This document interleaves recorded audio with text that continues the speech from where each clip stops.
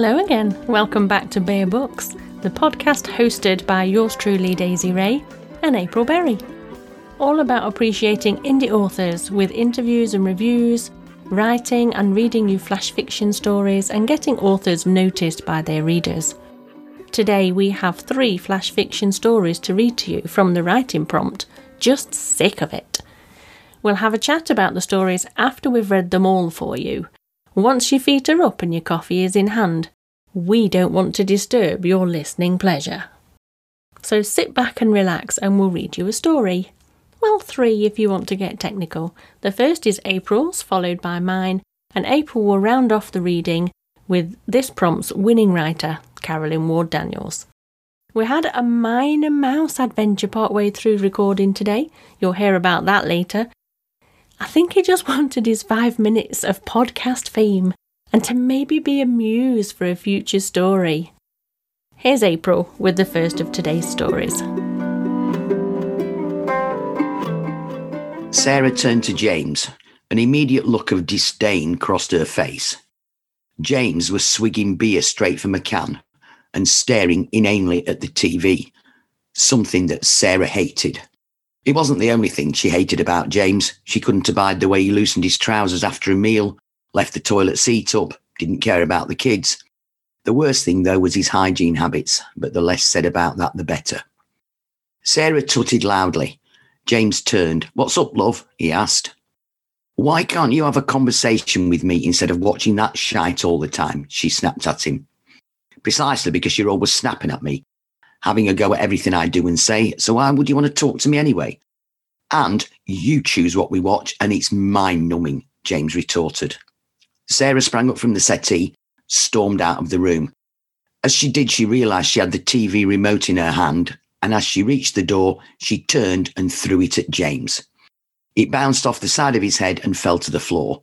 Sarah stormed upstairs. She was just sick of all of this. James smiled to himself and picked up the remote, rapidly flicking through the channels until he found his favourite programme, one he could get lost in, as he was fed up of Sarah's nagging, her constant sniping and complaints about his behaviour. Oh, he knew that Sarah was right in lots of ways, but she seemed to overlook her own shortcomings. But James didn't, and it was time to do something about it and teach Sarah a lesson she wouldn't easily forget.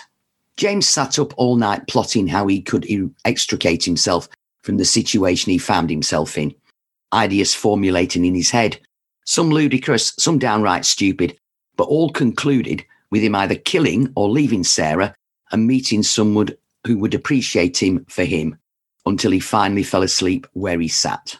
James woke with a jolt, Sarah looming over him with a thunderous look on her face, although she was holding a steaming hot cup of coffee that she thrust at him. James burnt his fingers on the scalding hot mug, cursing under his breath.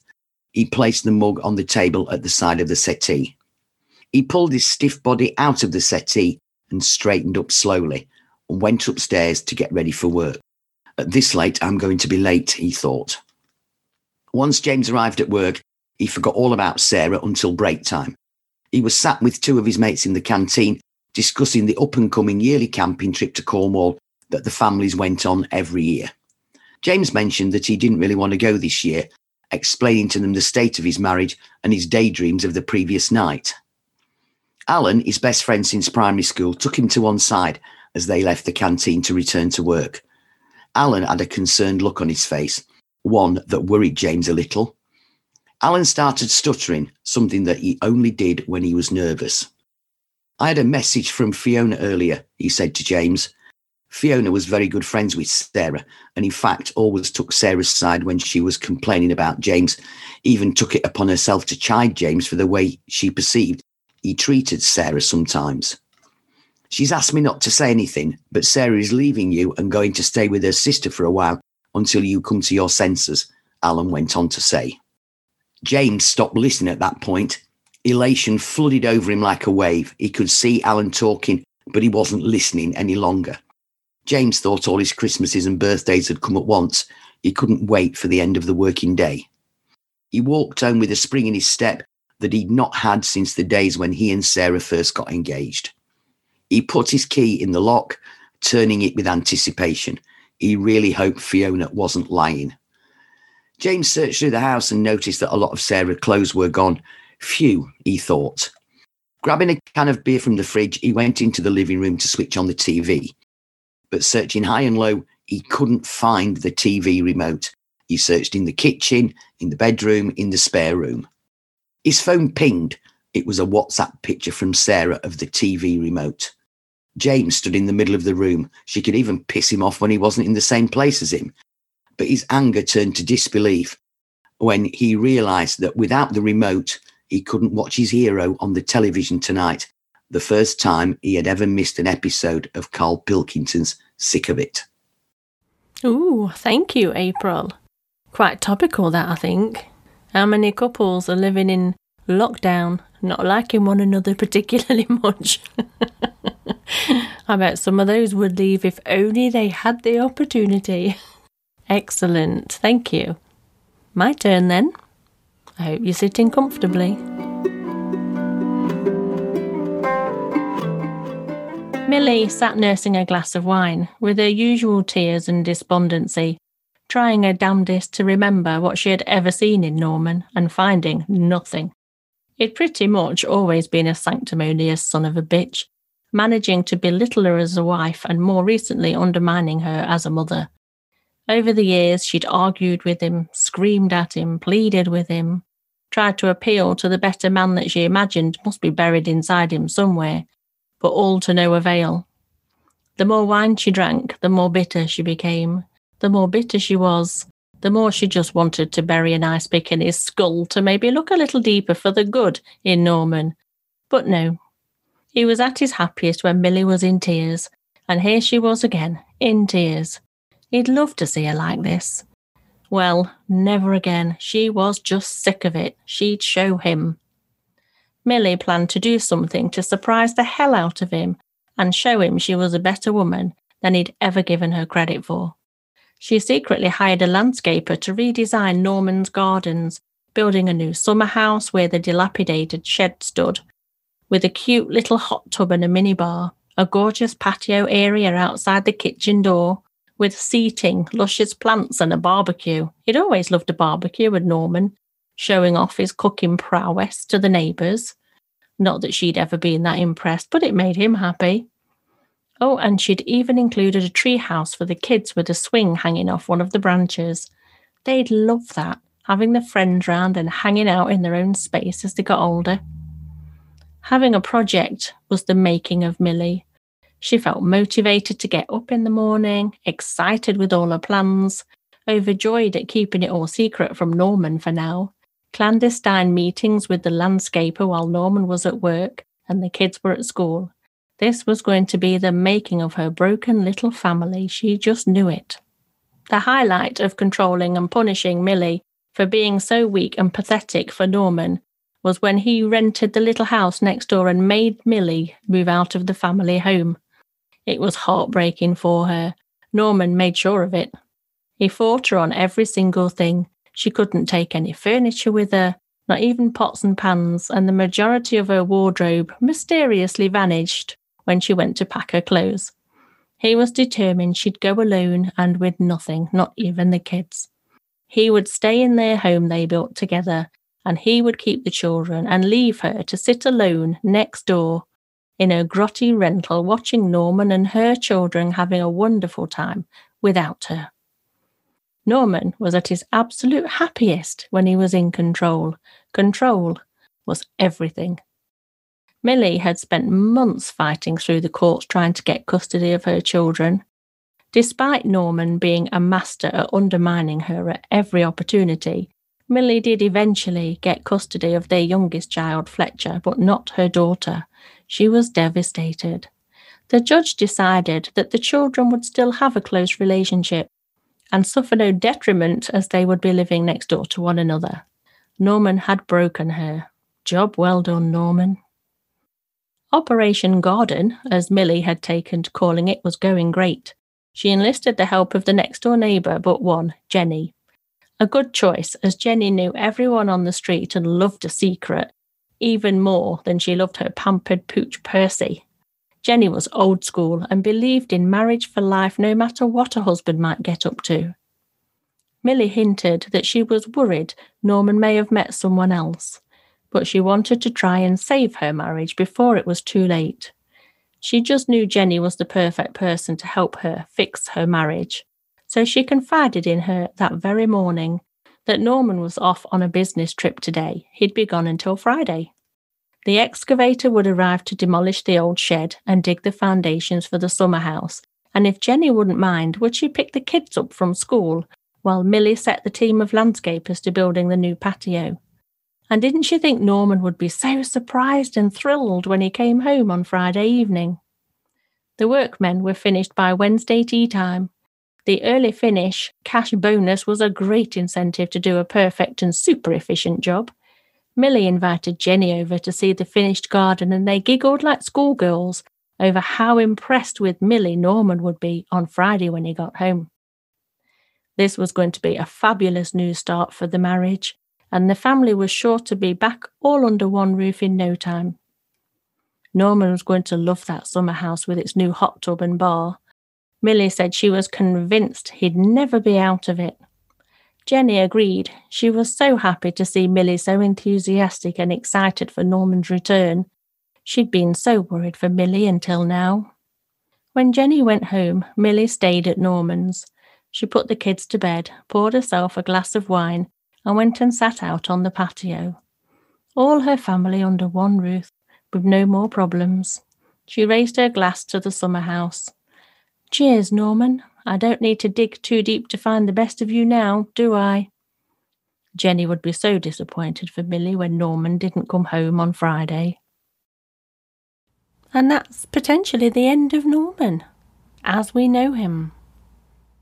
But, oh dear, it would seem that there is something amiss in April's house.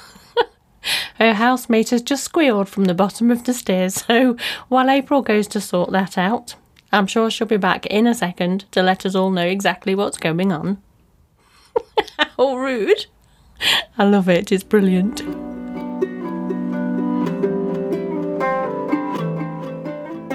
Oh, the joys of recording podcasts. My housemate has just shouted me. And one of the cats has brought a mouse in, and a live one, and dropped it in the hallway. And it ran into the living room. My housemate trapped it in a corner, and it ran up her arm and went up a T-shirt. And I went downstairs.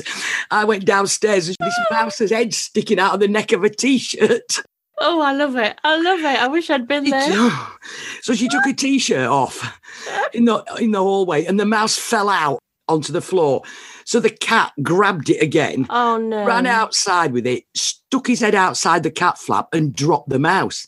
Oh. Now, we're not sure whether he's dropped the mouse outside the cat flap or he's dropped it in the conservatory. The only place we can think it can be is behind the bookcase. But the bookcase is full of books, so I've just left my housemate down there now stripping off the bookcase so we can move the bookcase to see if the mouse is behind there. Big question. Is she wearing any clothes now? Well, she did put them back on, but it was hilarious. Just sounds absolutely adorable. This little mouse sticking out the collar of a T-shirt. She weren't impressed at all, and I just didn't know whether to. I didn't know what to do. She's having an absolute frantic, mad moment at the bottom of the stairs, screaming her head off, and this mouse is stuck out on the top of a T-shirt. I love it. They were really cute, actually, that poor mouse. But oh well, back to the podcast. Yeah, I'm going to turn that into a flash fiction. It has got all the makings of a brilliant flash fiction story. Do it, I'd read it. I wonder if I could use it as my inspiration for It's Complicated, because I don't really know which one of them I want to keep. The mouse and my housemate. Yeah. I love the mouse.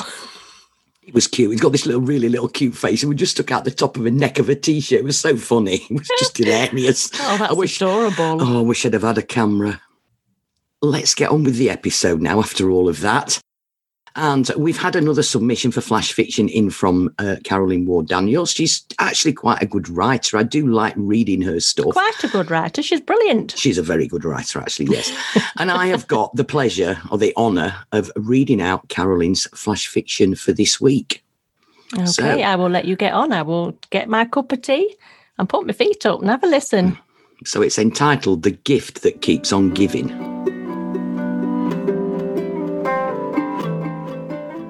Kathy was avoiding all the Christmas shoppers and may have literally bumped into her best friend Sal if it hadn't have been for the 2-metre distancing rule. She smiled affectionately as Sal blew her an air kiss. They would normally have hugged. Kathy pinched the lapels of her coat together to ward off the cold. I'll be glad when this COVID crap is over. I am absolutely sick of it. Better than being sick with it. I'm struggling to get Christmas presents. There's only supermarkets open and only 4 weeks to go. I've done all mine, Sal said smugly. I hate the pressure of buying presents. I was sick of that, so I bought all mine in the last January sales and wrapped them as well. Oh, well done. I've always wanted to do that. I even got your joke present too. I can't wait. I still smile at the chocolate peanuts you got me last year. Well, no chocolate this year. I had to store them in the top of the warm airing cupboard. They said their farewells, arranging an outdoor meeting for their ritual of exchanging gifts. The next 2 weeks screamed by, and Sal asked her husband Ray to get the Christmas tree and decorations from the loft, also the wrapped presents from the airing cupboard. The tree landed first, and she busied herself trimming it. When Ray slid the shiny wrapped parcels from the top shelf, some of the sticky tape had curled in the heat, and he pressed them down. A few labels were unattached, but they were settled on parcels, so he stuck them back on. One stuck to his jumper, and he found a parcel without a label and put it right. It had been a miserable year of lockdowns, and this Christmas wouldn't be the same not being able to have the family round. All presents were dutifully delivered by Ray, and Kathy and Sal had their distance meeting in the park. They exchanged their joke presents. Sal couldn't help but smirk when she handed over hers. She would love to see Kathy's face Christmas Day when she opened the vibrator disguised as a large lipstick. Mid-Christmas morning, the phone rang. Ray answered it as Sal basted the turkey. She looked puzzled when Ray said his dad loved his cookery book, said he always wanted to experiment with different spices. Cookery book? But I bought him a poker game set, I think. Oh, Mummy's looking forward to having a tot of whiskey in her tea. But I got her bath bombs. Sal rang her own mum and thanked her for the jigsaws. She loved new ones to do. I hope I didn't get you one you already have, and I will miss not having you here for Christmas dinner. I miss you too, but don't worry about dinner, my love. I don't like turkey sprouts, stuffing or Christmas pudding. My favourite is lasagna, and that's what I'm having. Sal resumed her prepping, tried to remember where she had put her present list 11 months ago. Suddenly she dropped everything and rang Kathy. Merry Christmas, Sal. I hope you liked your sexy fireman calendar. I love my poker game, a bit sober for you, though. Oh, my God. I do like it, Sal. Sal, oh, no. I meant it. I've always wanted to learn how to play. Kathy, I'll ring you back later. Merry Christmas. In the sideboard drawer, she found the year-old present list. She sat down and ran her nail down the paper and spoke to herself as if it would clarify everything. Uncle Bill should have had the whiskey. Ray's mum should have had the bath bombs. Auntie Ava should have had the cookery book. And Ray's dad should have had the poker game. Shit! Gingerly, she pressed the buttons to phone Uncle Bill and Auntie Ava. Hello, Uncle Bill, it's Sal. Merry Christmas. Merry Christmas, Sal. Hey, thanks for those bath bombs. It will be lovely to get home from unblocking smelly drains and have a nice soak. Sal took a deep breath and said, You're welcome. Is Auntie Ava there? She closed her eyes and bit her lip. She's getting dressed, love. Well, I think she's getting dressed. She's been upstairs ages. As soon as she opened your present, off she went. I think she was going to put some makeup on. I'll go and shout her. No, it's all right. I'll catch up with her soon. Sal found Ray wrist deep in Quality Street seeking out his favourites. Ray, you know when you delivered the presents, did you get them mixed up? How could I? Why? Well, it's just that your dad has got the cookery book I got for Auntie Ava, and your mum has got Uncle Bill's whiskey. Ray looked thoughtful as he picked out the toffee penny, and then he let out a long, I might have an idea what might have happened. Sal's eyebrows rose up her wrinkled brow, waiting for the information. Ray was preoccupied, peeling off the bright yellow cellophane. What? She snapped. Well, when I slid the parcels from the airing cupboard, some of the tags were loose, but I guessed they were sat on the right presents, so I secured them back on. Oh, my God, Auntie Ava. Is she all right? Well, I think she's having a happy Christmas.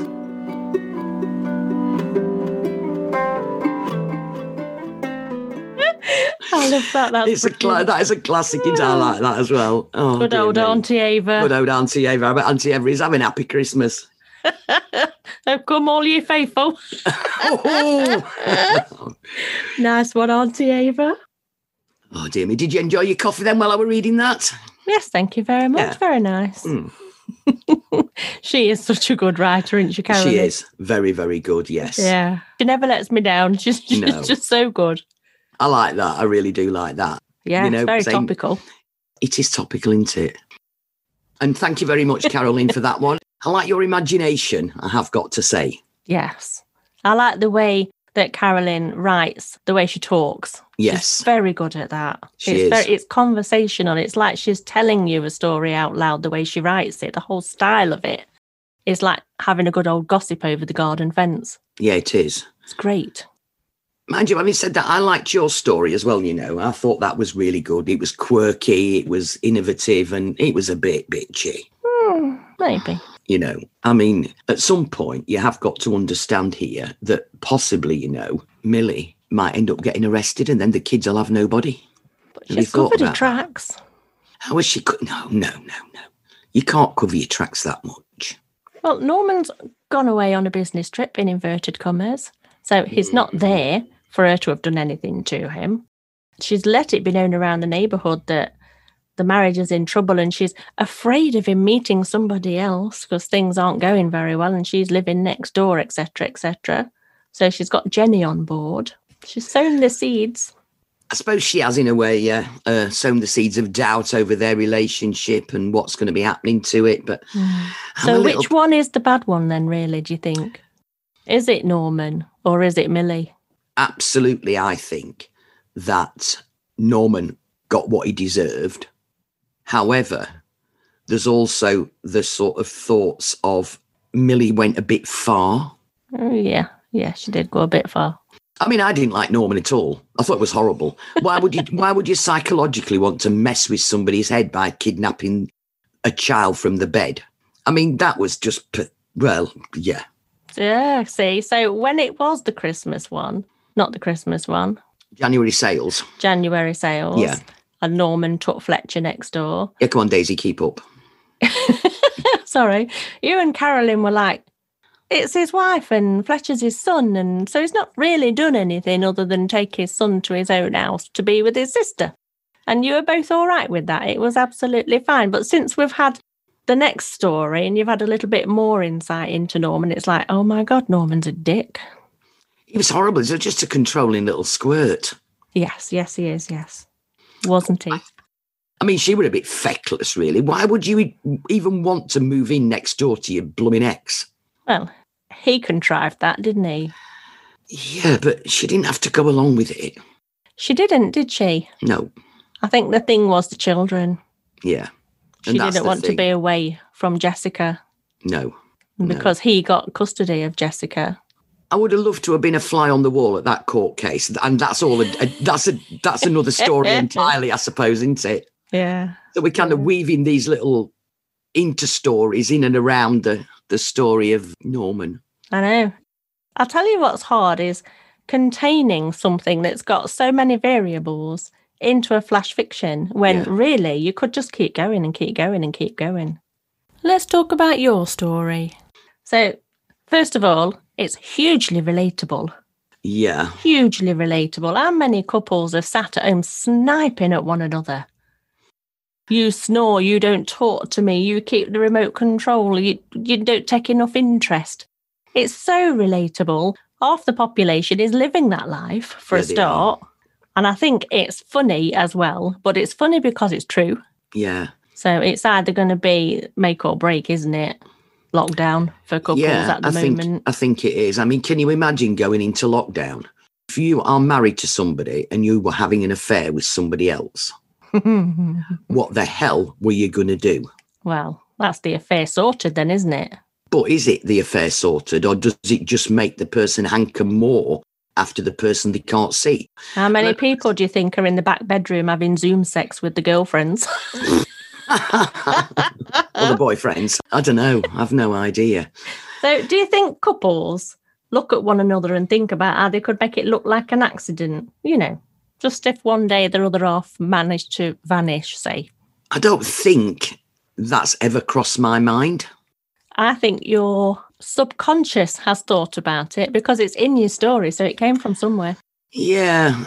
To be honest, it kind of started off, and this is really bizarre, when I dropped the remote. Okay. And I was looking at the remote and thinking, because I don't have to argue with anybody over the remote. That's my other point about your story, actually. Let me just say, so were you having a flat-out dig at men and their thing about remote controls? And do you think it's called a remote control for a reason? I never even really thought about that, to be honest. Well, so how do same-sex couples go on then when one's dominating the remote? I've sat there and watched episodes of blooming Coronation Street and Emmerdale and EastEnders and thought, really, do we have to do this again? Okay. So it's the same scenario. Whoever has the most dominant personality and wants to pick up the remote control and own it. Yeah. So you almost have to ask permission to change the channel. It's like, hey, love, are you watching this? Yeah. And actually, they're not. They're playing on the phone. And when you say, can I turn it off? No, I was watching this. Or when they've fallen asleep and they're snoring. So you pick up the remote control all nice and quiet. Yeah. And they go, I was watching that. And then you just turn over and they suddenly open their eyes. They go, what are you doing? I'm watching that. Yeah. And you know damn well they're not. I know. You were snoring. So no, it wasn't actually meant to be a sort of stereotypical thing at all. It fell out of the fact that I dropped the remote on the floor. Yeah. And I thought, that's my remote. And then my mind just started to go on, and I thought, I don't have anybody to argue with about watching the telly. Yeah. It's those little nuggets, those little worms. Yeah. That start things off, like Carolyn was saying. There's like little things, and then that's where the words fall. I love that saying of hers. That's where the words fall. Words fall. You've got to have an idea of what the story is, or what does she say? Or there's nowhere for the words to go. Yeah. Excellent points. Another question I want to ask you about your story before we move on. Mm-hmm. James was elated when Sarah left him. Yeah. Elated. Yeah. Couldn't wait for that moment, dreamed about that moment. Why didn't he leave her? Because he's too damn lazy. Okay, that sorted that out. My idea of James was that he was totally and completely dependent on other people for the way that he felt. Yeah. So other people's actions either made him happy or sad or miserable or fed up or bored or irritated. Yeah. And he kind of didn't have, well, he had no backbone, to be honest. Oh, dear. I'm glad the story stopped there, because I can see going forward that James is absolutely fine for about a week on his own. Yeah. Doing what he needs to do. But when his beer runs out and his food runs out, his clean clothes run out. The thing is that when you think about the bit of my story, and it was quite sort of ironic when James was thinking about how he could get rid of Sarah and meet somebody else that would appreciate him for him. He walked home with a spring in his step that he'd not had since the days when he and Sarah first got engaged. Okay. So at some point, he viewed Sarah as somebody that appreciated him. Yeah. Enough to want to marry her. Yeah. Let's talk about next week. Okay, so what have we got coming up next week? You're the person with the board. I am the person with the board, that is true. You are, I have this big whiteboard nailed to the back of the door in the attic, which is where I do my podcasting, and it's got the entire season on little Post-it notes stuck to the board with magnets. It looks amazing. I may show you one day. I may put a picture of it on Instagram. Just tell us what's happening next week. You and your OCD and your board. I am the queen of Post-it notes. What can I say? Yeah. Anyway, back to next week. This is a book podcast. Yeah, not a Post-it podcast. Yeah, not Post-it notes. So next week, I am reading a book called When the Storm Ends by Rebecca L. Marsh. In fact, I've just finished it and it is brilliant. So I'm going to talk to you all about that next week and what it's like to just sit with my feet up in the middle of COVID. And it's just the best form of escapism. So I'm going to talk all about that book, what the story was like, what I thought about it. And then April is going to come in with whatever she is reading this week. What are you reading this week? I'm reading a book by an author that I discovered a called Debbie Young, and she's wrote quite a lot of stuff. And it's a bit of a grown-up version of Mallory Towers or St. Clair's, those books by Enid Blyton. Grown-up like expletives and rude, or grown-up just adult? I've just gone from the... You've read a book that you've got lost in. Yeah.